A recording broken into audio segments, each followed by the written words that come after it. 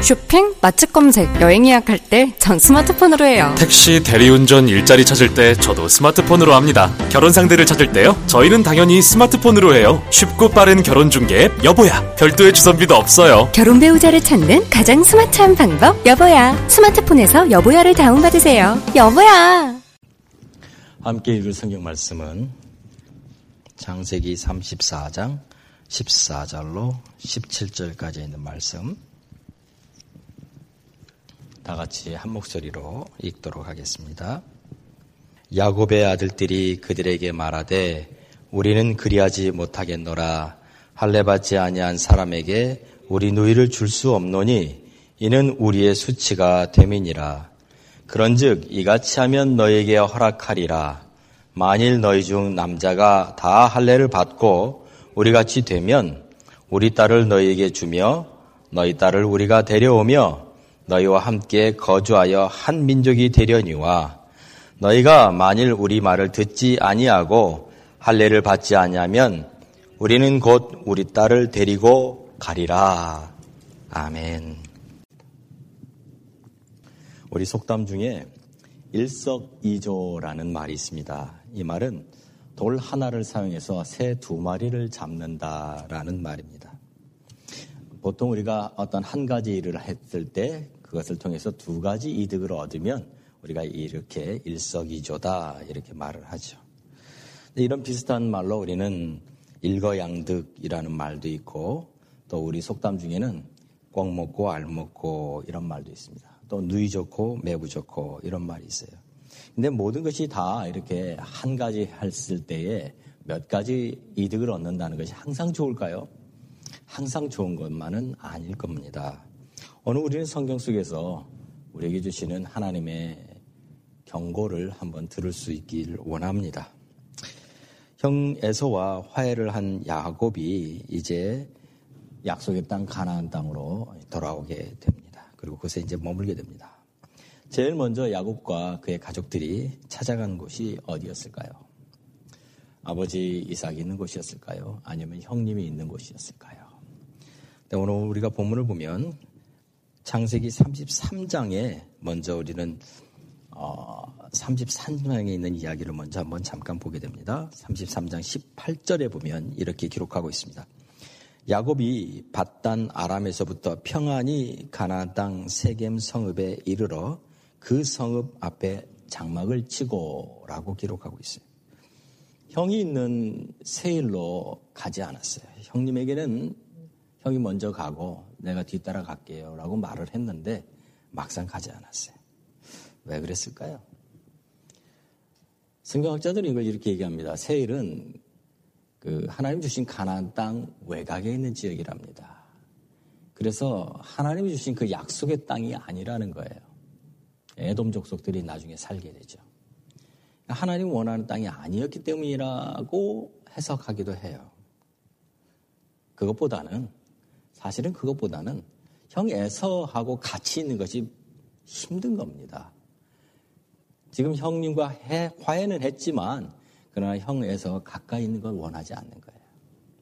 또 야곱이 가지고 있는 그 가축대와 이제 형에게 드린 가축대도 있고 형이 원래 가지고 있는 것도 있고 너무나 많은 가축대들이 한꺼번에 있을 만한 그런 장소도 되지 않았을 거예요.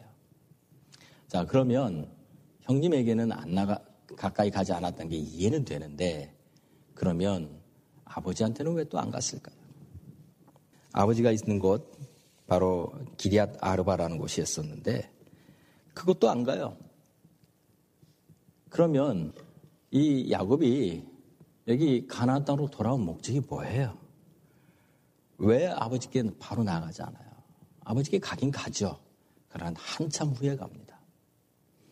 아마 밧단 아람에서 삼촌 라반으로부터 좀 벗어나고 싶어서 그러지 않았을까 하는 생각이 들어요.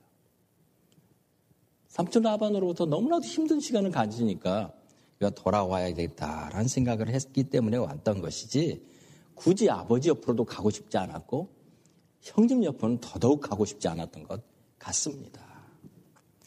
그런데 그것은 야곱의 생각이었고 하나님의 계획은 우리의 생각을 뛰어넘는 겁니다.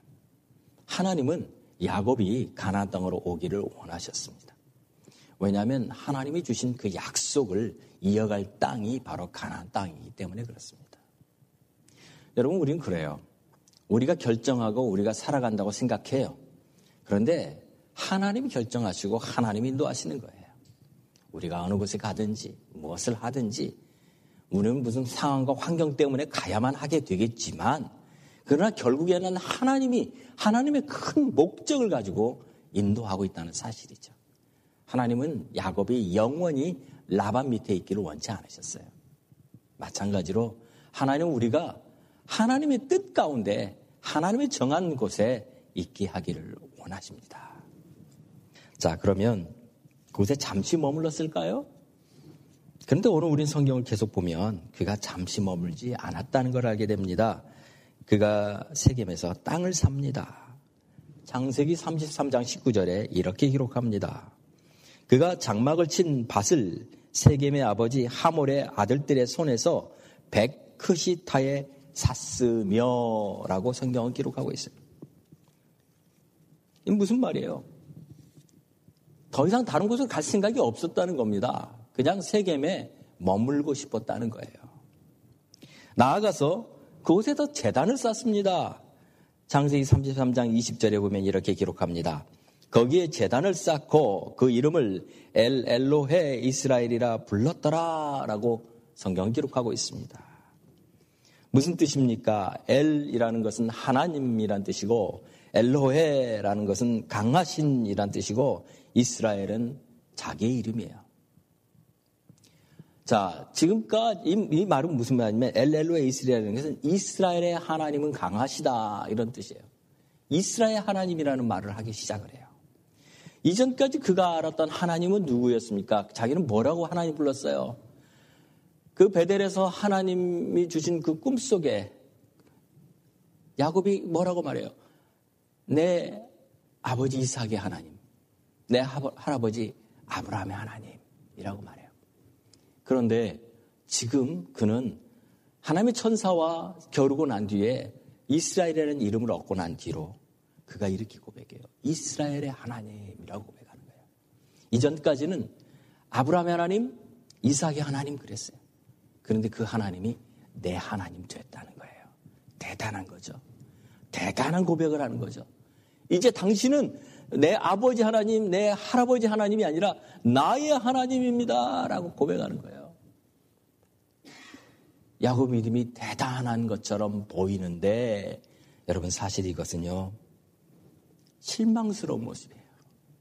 왜 그러냐면 하나님이 야곱이 가기를 원하는 곳은 여기 세겜이 아니었어요. 야곱이 하나님께 제단 쌓겠다고 약속한 곳이 어디였습니까? 베델이었어요. 창세기 28장에 보면 그가 바단 아람으로 가던 길에 이제 너무 지쳐가지고 그곳에서 잠을 자죠. 근데 꿈에 하나님의 천사가 보입니다.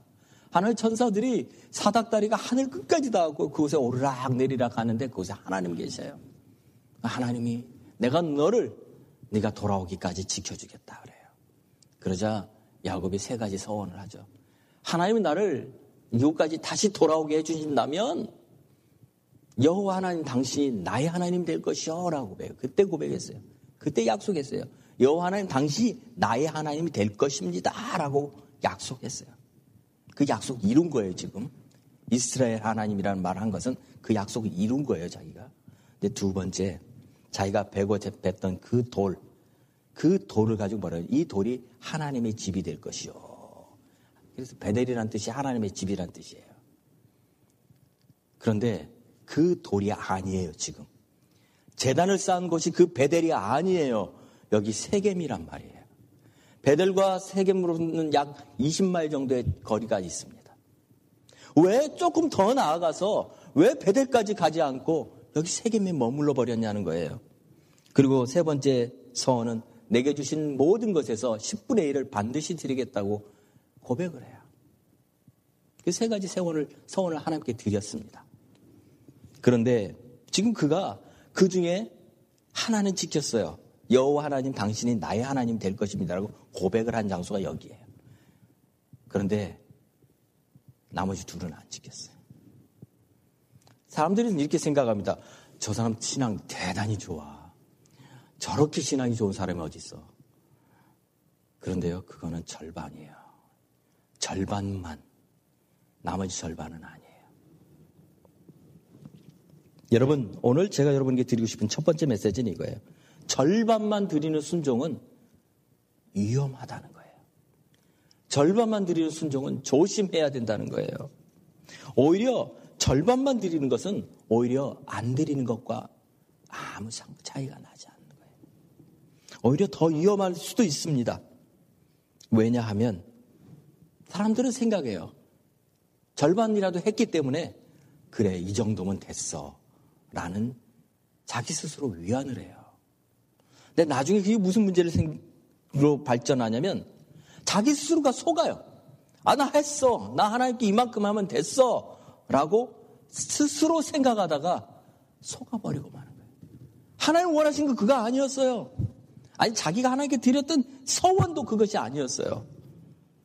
그런데 결과적으로 시간이 지나면서 사람들은 자기가 어느 정도라고 하는 그 자기의 기준, 거기에 맞춰서 다 했어 라는 생각을 갖게 된다는 거죠. 이 절반의 순종을 하는 사람들에게 특징이 하나 있어요. 그게 뭐냐면 기준이 항상 왔다 갔다 한다는 거예요. 하나님 기준이 아니에요. 나예요. 기준이 나예요. 그래가지고 내가 좋으면 좋은 거예요. 내가 싫으면 싫은 거예요. 내가 마음이 내키면 순종하는 거예요. 근데 내가 마음이 안 내키면 안 하는 거예요. 기준이 없어요. 왜요? 이래도 되고 저래도 된다고 생각하니까. 우리의 신앙생활을 한번 돌아볼 필요가 있습니다. 자, 아버지 야곱이 이렇게 베델이 아닌 세겜에다가 장막도 쌓고 제단도 쌓고 장막도 짓고 그곳에 머뭅니다. 자, 이것이 어떤 결과를 가져오는지 성경은 창세기 34장에 이야기해주고 있습니다. 야곱이 전혀 생각하지 못했던 일들이 일어납니다. 야곱에게 딸이 있었습니다. 그 딸의 이름은 디나였지요. 레아에게서 난 딸이었습니다. 아마도 이 딸 디나가 사춘기가 되었던 것 같습니다. 어느 날 이 디나가 그 세겜 지역에 있는 다른 또래의 아이들을 보고 싶어서 나갔습니다. 창세기 34장 1절에 이렇게 기록합니다. 레아가 야곱에게 낳은 딸 디나가 그 땅의 딸들을 보러 나갔더니 라고 말해요. 그런데 무슨 일이 일어났습니까? 2절에 보니까 히 족속 중 하몰의 아들 그 땅의 추장 세겜이 그를 보고 끌어들여 강간하여 욕되게 하고 라고 말하고 있어요. 여러분, 이것은 야곱에게 경고하시는 하나님의 목소리였습니다. 그런데 야곱이 깨닫질 못해요. 보십시오. 디나를 욕보인 이 세겜 사람, 세겜이 디나를 사랑하게 되죠. 그 지명도 세겜인데 그 추장의 아들 이름도 세겜이에요. 그런데 그 세겜이 이 디나를 위해서 값을 지불하고 결혼을 하겠다고 이야기를 합니다. 34장 3절을 보십시오. 그 마음이 깊이 야곱의 딸 디나에게 연연하여 그 소녀를 사랑하여 그의 마음을 말로 위로하고 또 4절에 보면 그의 아버지 하몰에게 청하여 이르되 이 소녀를 내 아내로 얻게 하여 주소서라고 자기 아버지에게 말을 해요. 결혼하겠다는 말이죠. 자기가 비록 그렇게 욕은 보였지만 그러나 자기가 정말로 결혼하겠다라고 얘기하는 거예요. 여러분, 오히려 이 세겜의 말은요, 암논보다 훨씬 낫습니다. 여러분, 암논 기억나십니까? 다윗의 큰아들 암논. 그가 자기의 이복 여동생 다말을 좋아하죠. 그래서 다말에게 어느 날 다말에게 자기 집으로 오라고 아버지에게 청해서 다말이 가죠. 그런데 다말에게 뭘 어떻게 해요? 욕보입니다. 그리고 나서 다말을 내쫓아버려요. 사무엘하 13장 15절에 이렇게 말합니다. 그러하고 암논이 그를 심히 미워하니 이제 미워하는 미움이 전에 사랑하던 사랑보다 더한지라.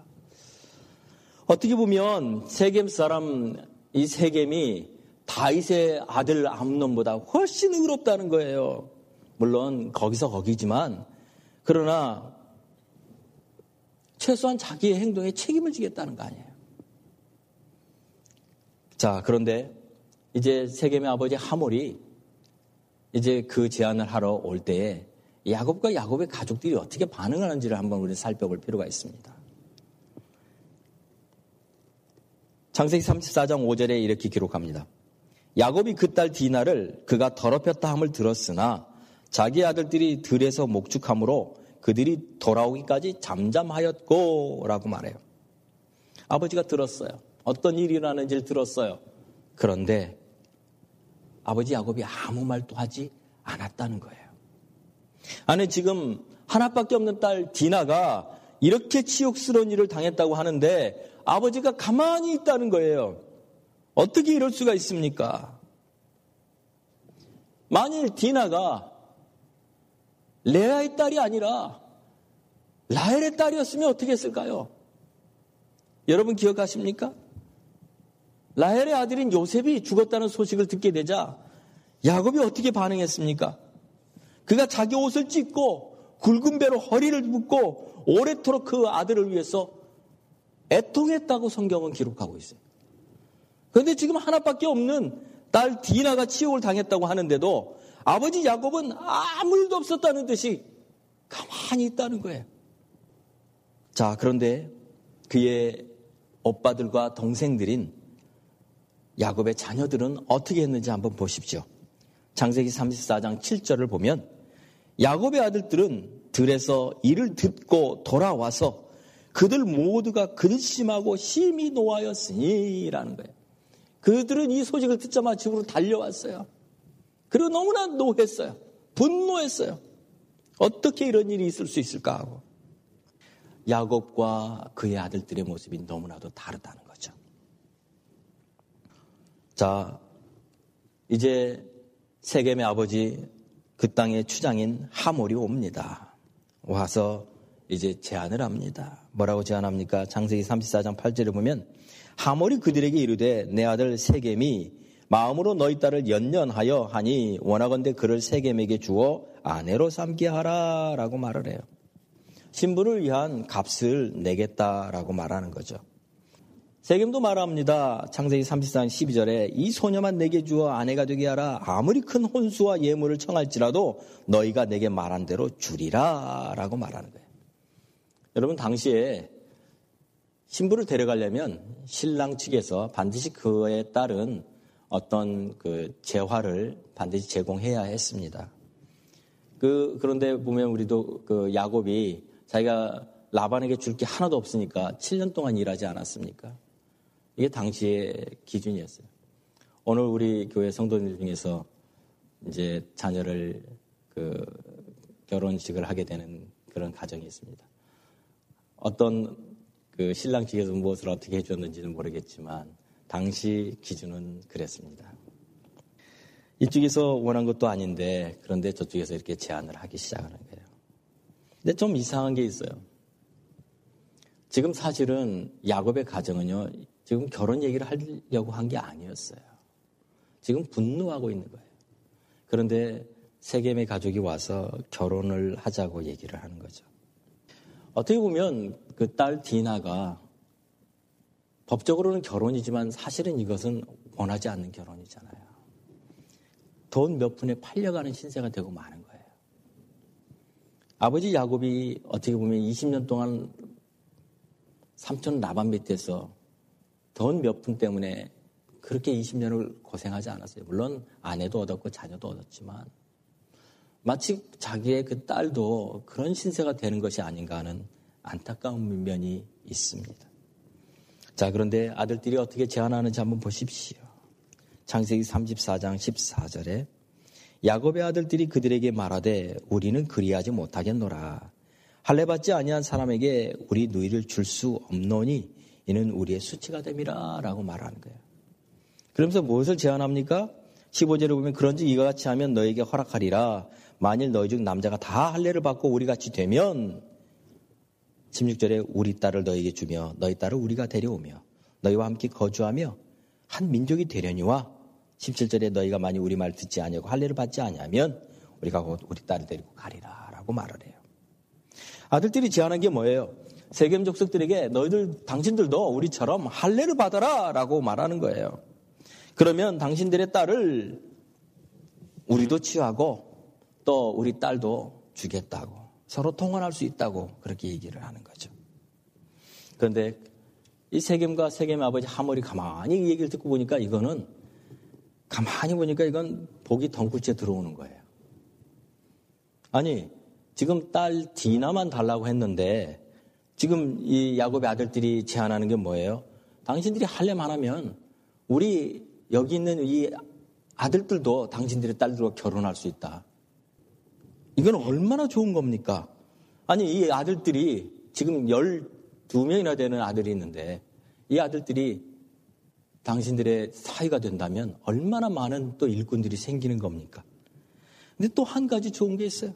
그건 뭐예요? 지금 할례만 받으면 디나 돈 안 줘도 된다는 거예요. 공짜래요. 아니 지금 여기 분명히 세겜 족속하고 딜을 하는데 얼마를 달라는 얘기를 하지 않아요. 그리고 세겜 족속도 얼마를 주겠다 얘기도 안 해요. 물론 할례는 할례고 신부를 위한 값을 또 지불하라고 나중에 말할지는 모르겠지만 그러나 오늘 본문에서는 전혀 말하지 않는다는 거예요. 이런 거래가 어디 있습니까? 너무나 좋은 거 아니에요? 그런데 또 한 가지 딜이 또 하나 있는 거예요. 그건 뭐예요? 나중에 이 세겜 족속들이 하몰이 자기의 그 부족에게 가서 이렇게 말하는데 23절에 이렇게 말해요. 그러면 그들의 가축과 재산과 그들의 모든 짐승이 우리의 소유가 되지 않겠느냐라고 말을 해요. 이건 뭐예요? 지금 야곱과 그의 가족들이 가지고 있는 그 수많은 재물들, 그 수많은 가축들도 우리하고 결혼하게 되면 다 우리한테 넘어온다라고 말하는 거예요. 이걸 소위 일석삼조라고 말하는 겁니다. 자, 보세요. 돌 하나로 새 3마리를 잡는 거예요. 할례 받으면 디나가 공짜. 그리고 할례 받으면 저 장정들도 다 데려다가 일꾼 만들 수 있고, 할례 받으면 저 많은 가축들이 다 자기들 거 된다는 거예요. 이건 가만히 보니까 꼭 먹고 알 먹고 하는 그런 계산인 거예요. 지금 세겜에 머문 지가 상당히 됐어요. 야곱이 형님 에서에게 준 가축 수만 550마리였어요. 그러면 야곱도 그만큼 가지고 있었다는 건데 시간이 지날수록 가축은 점점 불어났을 거고 지금은 몇 천 마리가 됐는지도 몰라요. 근데 그 많은 것들이 이제 그들과 결혼하면 그들과 통혼하면 이 세겜 사람들도 갖게 된다는 거예요. 얼마나 탐나는 것이겠습니까? 이 말을 들은 하몰과 그의 아들 세겜은 그 다음날 아침부터 성문 위에 털을 잡고 성문으로 들어오고 나가는 모든 사람들에게 알리기 시작합니다. 이거 완전히 굴러 들어온 복이에요. 그들의 말을 들은 세겜 사람들은 너도 나도 할 것 없이 서로 다 할례 받겠다고 난리가 나는 거예요. 그리고 결국에는 그날에 남자는 전부 다 할례 받겠다고 해가지고 전 국민이 할례의 날을 정해버려요. 그리고 할례를 다 받아버렸어요.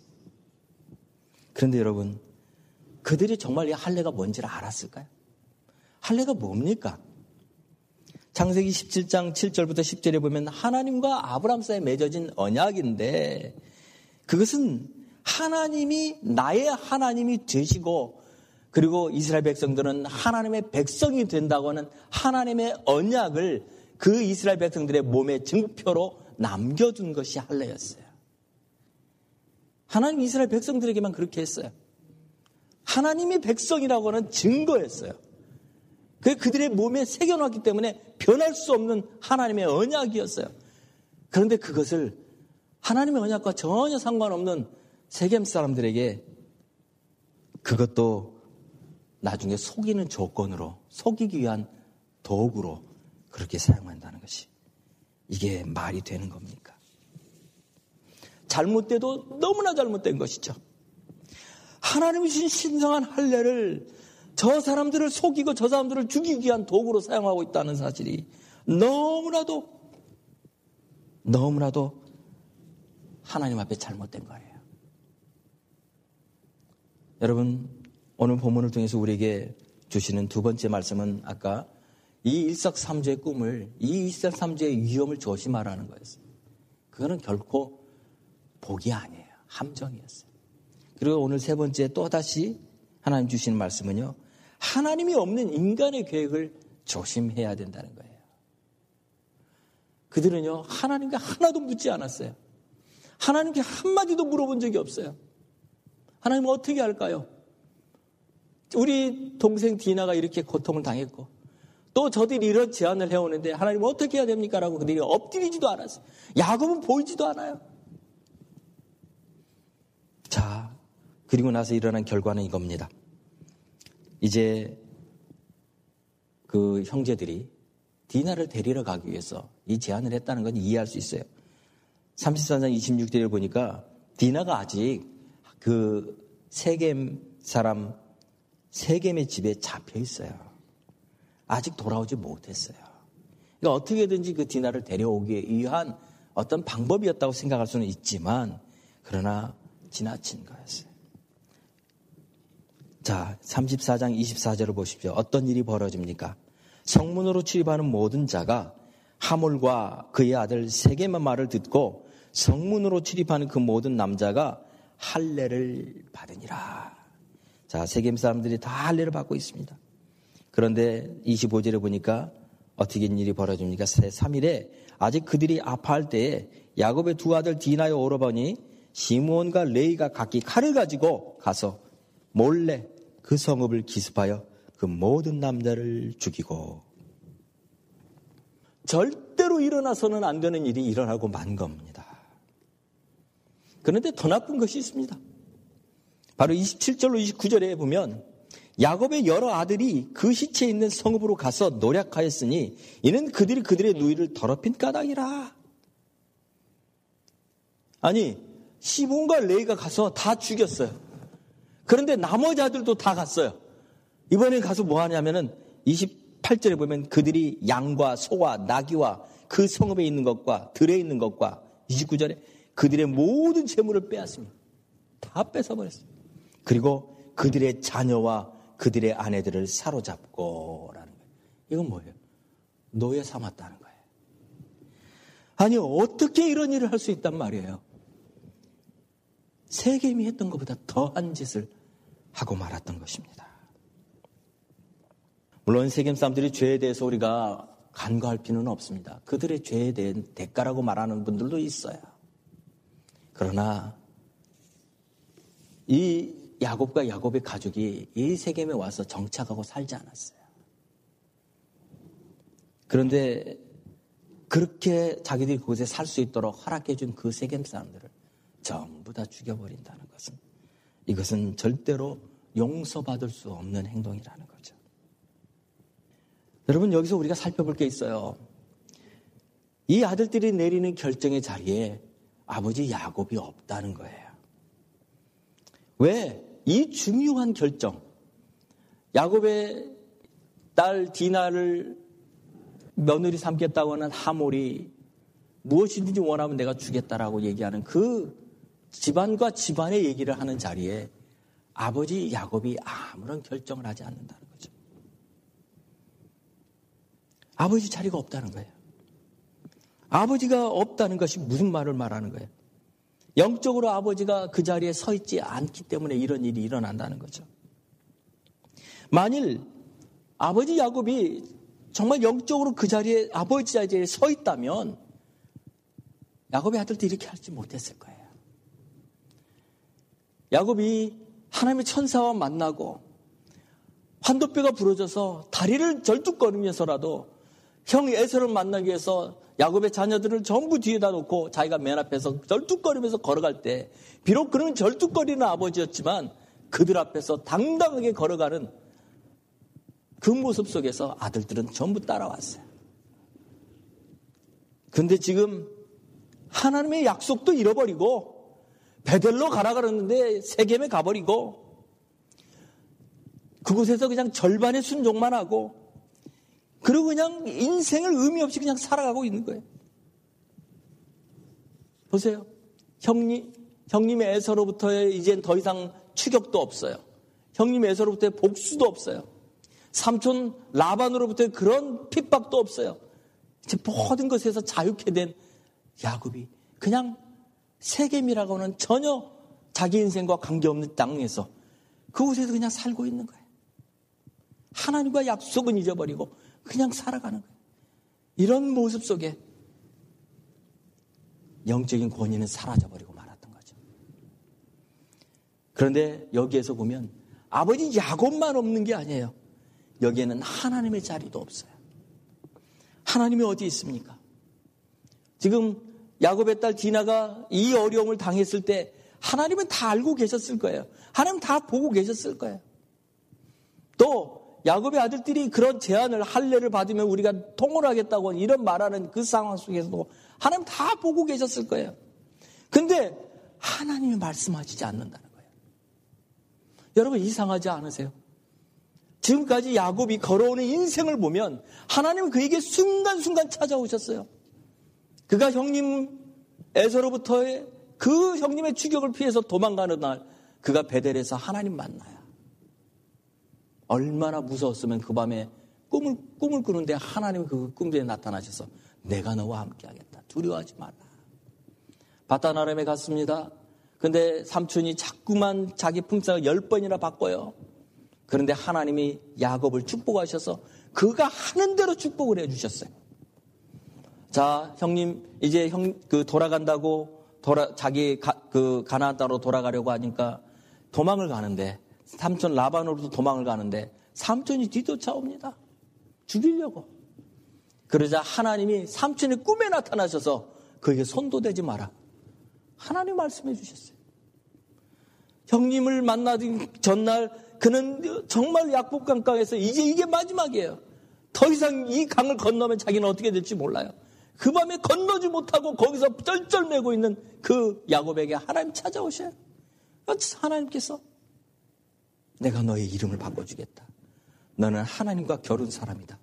라고 이름을 바꿔주시는데 오늘 지금 이 세겜에서 이런 치욕스러운 일이 일어났는데도 하나님은 한 말씀도 안 하고 있다는 사실이에요. 여러분 뭐가 잘못돼도 잘못된 거라고 생각지 않습니까?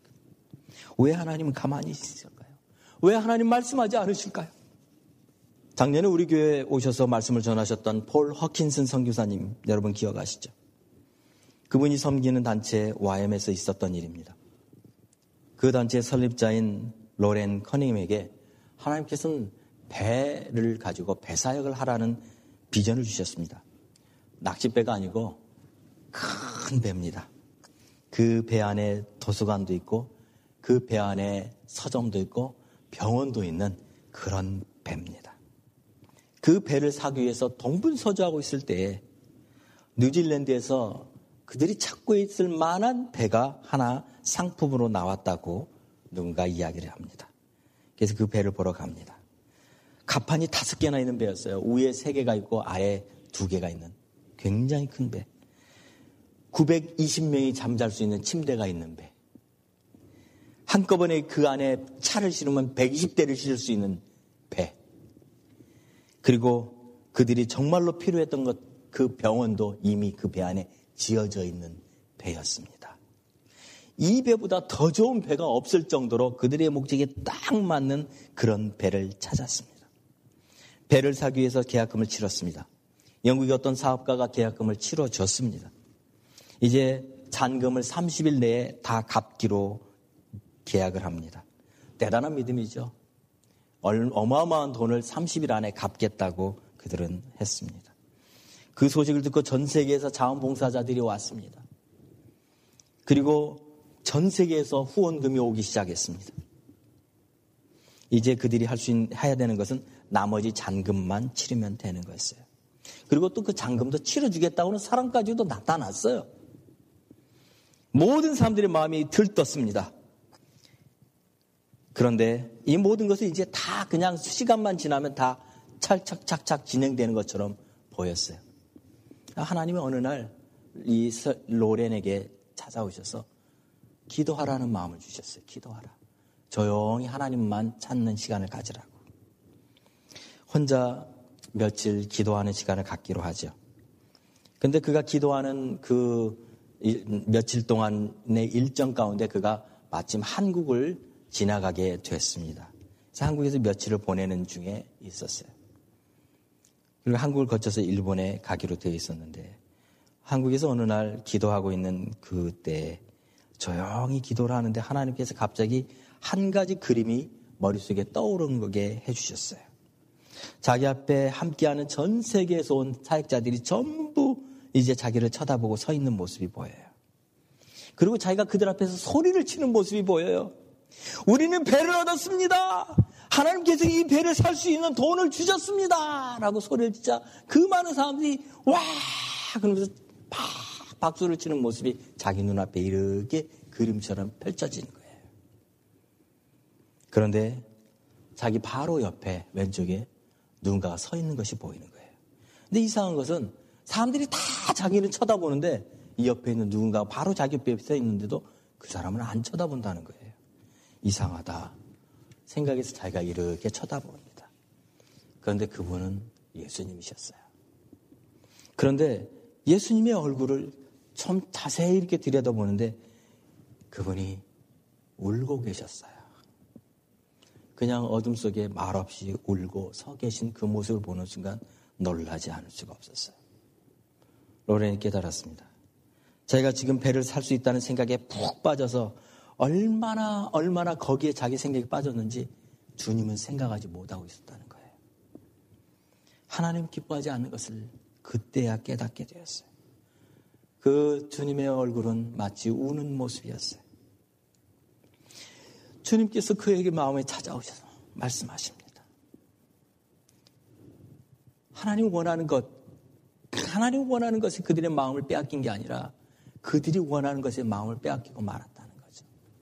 그 고철덩어리 배에다가. 여러분 여기 야곱도 마찬가지예요. 야곱의 가족들도 마찬가지예요. 하나님 앞에 그들이 어떻게 살아야 되는지 분별할 수 있는 능력이 없으니까 오늘 그냥 그곳 세겜에서 그냥 오늘 하루 먹고 사는 것에 만족하고 살아가고 있는 거였어요. 그게 인생의 전부라고 생각하고 산 거였어요.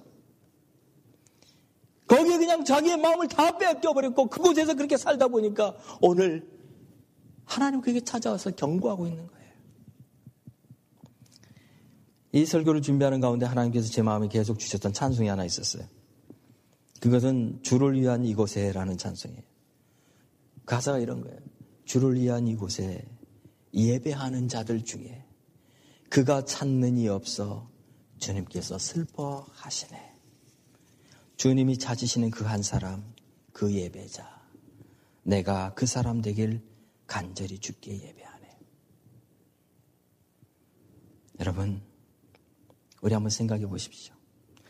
야곱이 만일 세겜에 거하지 않았더라면 이런 일이 일어났을까요?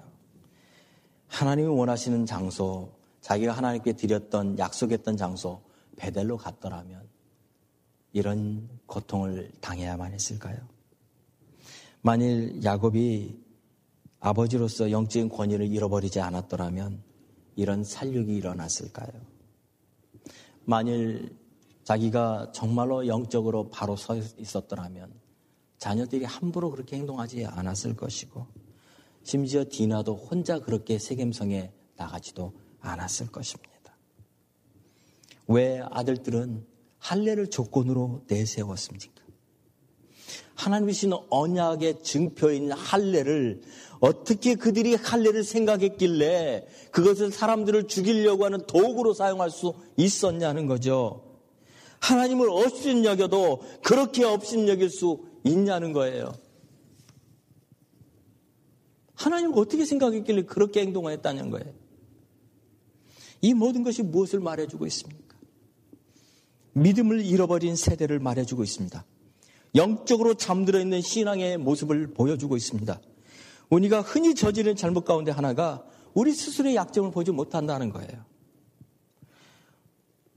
여러분, 절반의 순종이 그렇게 만들어요. 순종했다고 생각하게 만들어요. 온전한 거 아닌데. 자기 스스로가 스스로에게 속고 마는 거죠. 오늘 우리에게 주신 이 말씀은요, 우리가 좀처럼 깨닫지 못하는 영적인 문제를 말하고 있는 거예요. 이 부분을 통해서 우리가 깨닫는 건 뭐냐면 야곱이 아직도 야곱이라는 거예요. 아직 그 변하지 않았어요. 변한 것 같았는데 상황이 다시 옛날처럼 좋아지니까 다시 옛날로 돌아가 버리고 만 거예요. 오늘 그리스도인들도 비슷합니다. 신앙이 좋은 것처럼 보였던 그 사람이 상황이 다시 그냥 평범해지면, 그냥 어려움 없어지고 기도 제목 다 사라지고 나면 그냥 다시 또 옛날처럼 돌아가 버리고 난다는 거예요. 기도 제목 있을 때는 열심히 부르짖죠. 하나님 앞에 엎드리죠. 그런데 다 문제 해결되고 다시 편안해지면 다시 언제 그랬냐는 듯이 옛날처럼 돌아버리고 만다는 거예요. 자기가 지금 어디 있는지도 몰라요. 자기에게 주신 사명도 뭔지도 몰라요. 그냥 영적으로 눈이 감겨져 있는 그리스도인들이 되고 만다는 겁니다. 사랑하는 성도 여러분, 이제 우리는 깨어납시다. 일어나야 될 때입니다.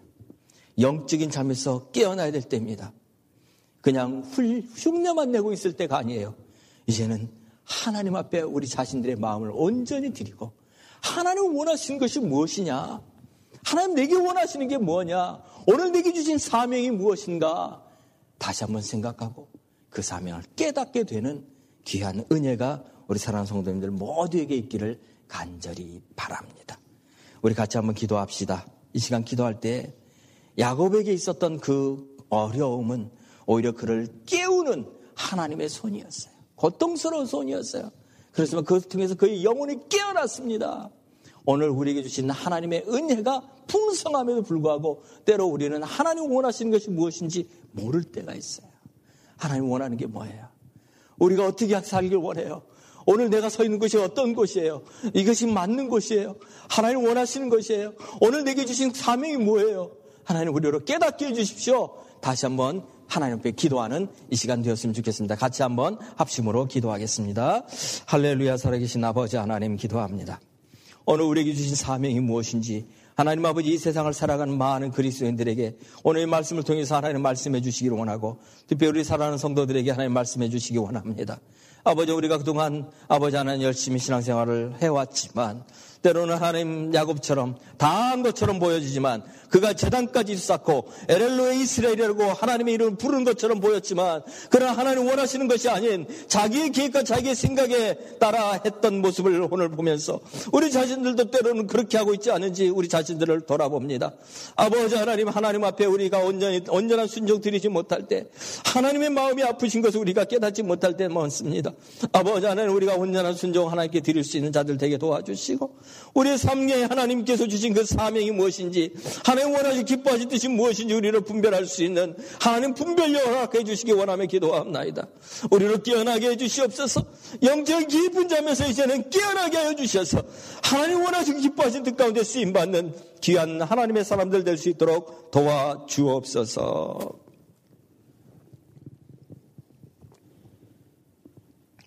살아계신 아버지 하나님 감사합니다. 오늘 아버지 하나님 야곱을 통해서 오늘 우리에게 말씀하여 주셨습니다. 우리가 때로 우리의 생각에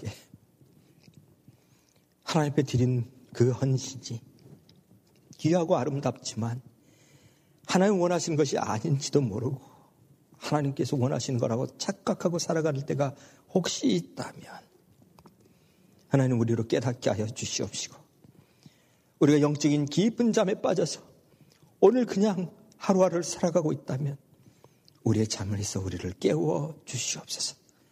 하나님 원하시는 그 뜻, 하나님 우리에게 향하신 하나님의 그 뜻을 분별하고 주님 앞에 쓰임받는 귀한 하나님의 사람들 되게 하여 주옵소서. 예수님의 이름으로 기도하옵나이다.